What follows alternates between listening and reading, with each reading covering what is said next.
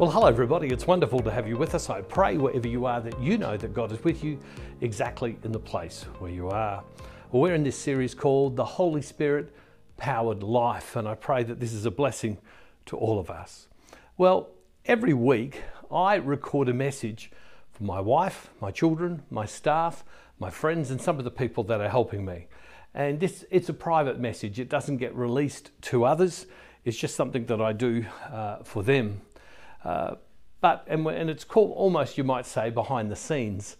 Well, this week I would like to send it to you.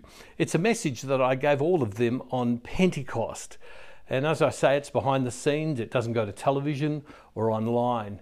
If you would like to watch it, it's a longer message where we break down the scriptures a bit more. If you would like to watch it, you can go to the Extras tab if you're watching this on our website. If you're watching this on a computer, it's to the right. You'll see the different tabs there, or on your phone just underneath. If you are watching this through social media or somewhere else on any other platform, go to this address on the screen and look for Daily Devotionals, and then look for the Extras tab.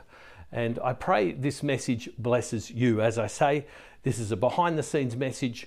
We don't distribute this normally, but some people thought that this was a message that should be distributed to others. And so I pray that it blesses you. Well, we have been talking about and are talking about the Holy Spirit. And today I want to go to that day on that the Holy Spirit came down upon the apostles and those gathered in the upper room. Let's go to the scriptures. We're going to read from Acts chapter 2, starting at verse 1.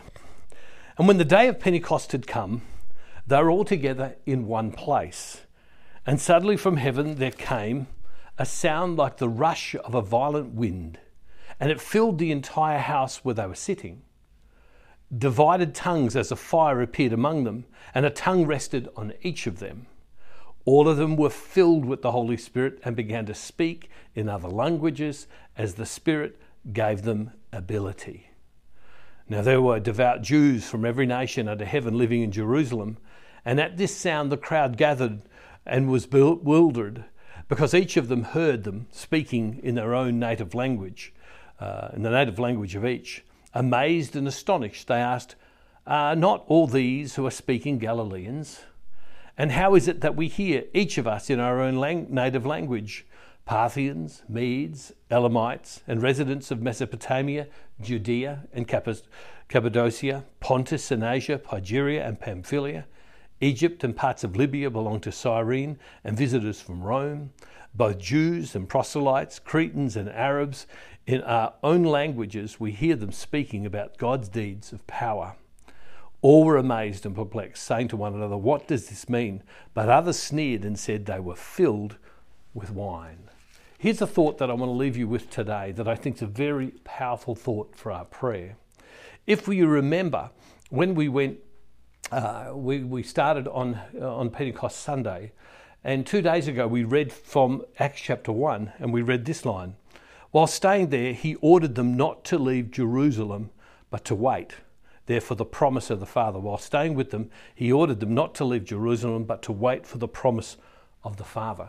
In Acts chapter 1, verse 4, Jesus says to them, wait, because an event is going to take place. And then what we see is on Pentecost, on the day of Pentecost, there is an event. There's the noise. There is an event. There's tongues of fire over them. There is an event. All of them are filled with the Spirit, and they begin to speak in other languages as the Spirit gave them ability. It appears, and whilst this may appear a small point, this was a life-changing event for me, a thought for me, an event for me in my life, is that the Holy Spirit, when it comes upon us, is an event. It is a moment. Now, as Catholics, we believe that when we're baptized, we receive the Holy Spirit. Other traditions believe that the Holy Spirit is received at different times, in different moments. But what is clear across all denominations is that we believe that an event occurs when we are infilled with the Holy Spirit. And sometimes in our lives, we have to acknowledge that event. And for many of us as adults, and certainly this was true for me, Inviting the Holy Spirit into my life was something that I needed to do, even though I had been baptized as an infant, even though I had received the Holy Spirit, even though when I was confirmed at the sacrament of confirmation, I received the Holy Spirit. But it was not till years later that I needed to say to the Holy Spirit, you can take up residence in my life. The Holy Spirit, which was already present, you can be released in my life. I acknowledge you in my life. I seek to be filled with you in my life. And it was the infilling of the Holy Spirit, it was the releasing of the Holy Spirit within me that gave ability, talent, gifts that we have to be able to do and be who God is calling us to be. And so my question to you is, have you ever said to the Holy Spirit, be the Lord of my life? Holy Spirit, I accept you in my life. Holy Spirit, you who I have received, maybe in baptism, in the sacrament of confirmation, I release you to have your work and your will in my life. Holy Spirit, I commit to being open to you. Holy Spirit, I commit to being led by you and to listening to you. It's a decision. It's an event.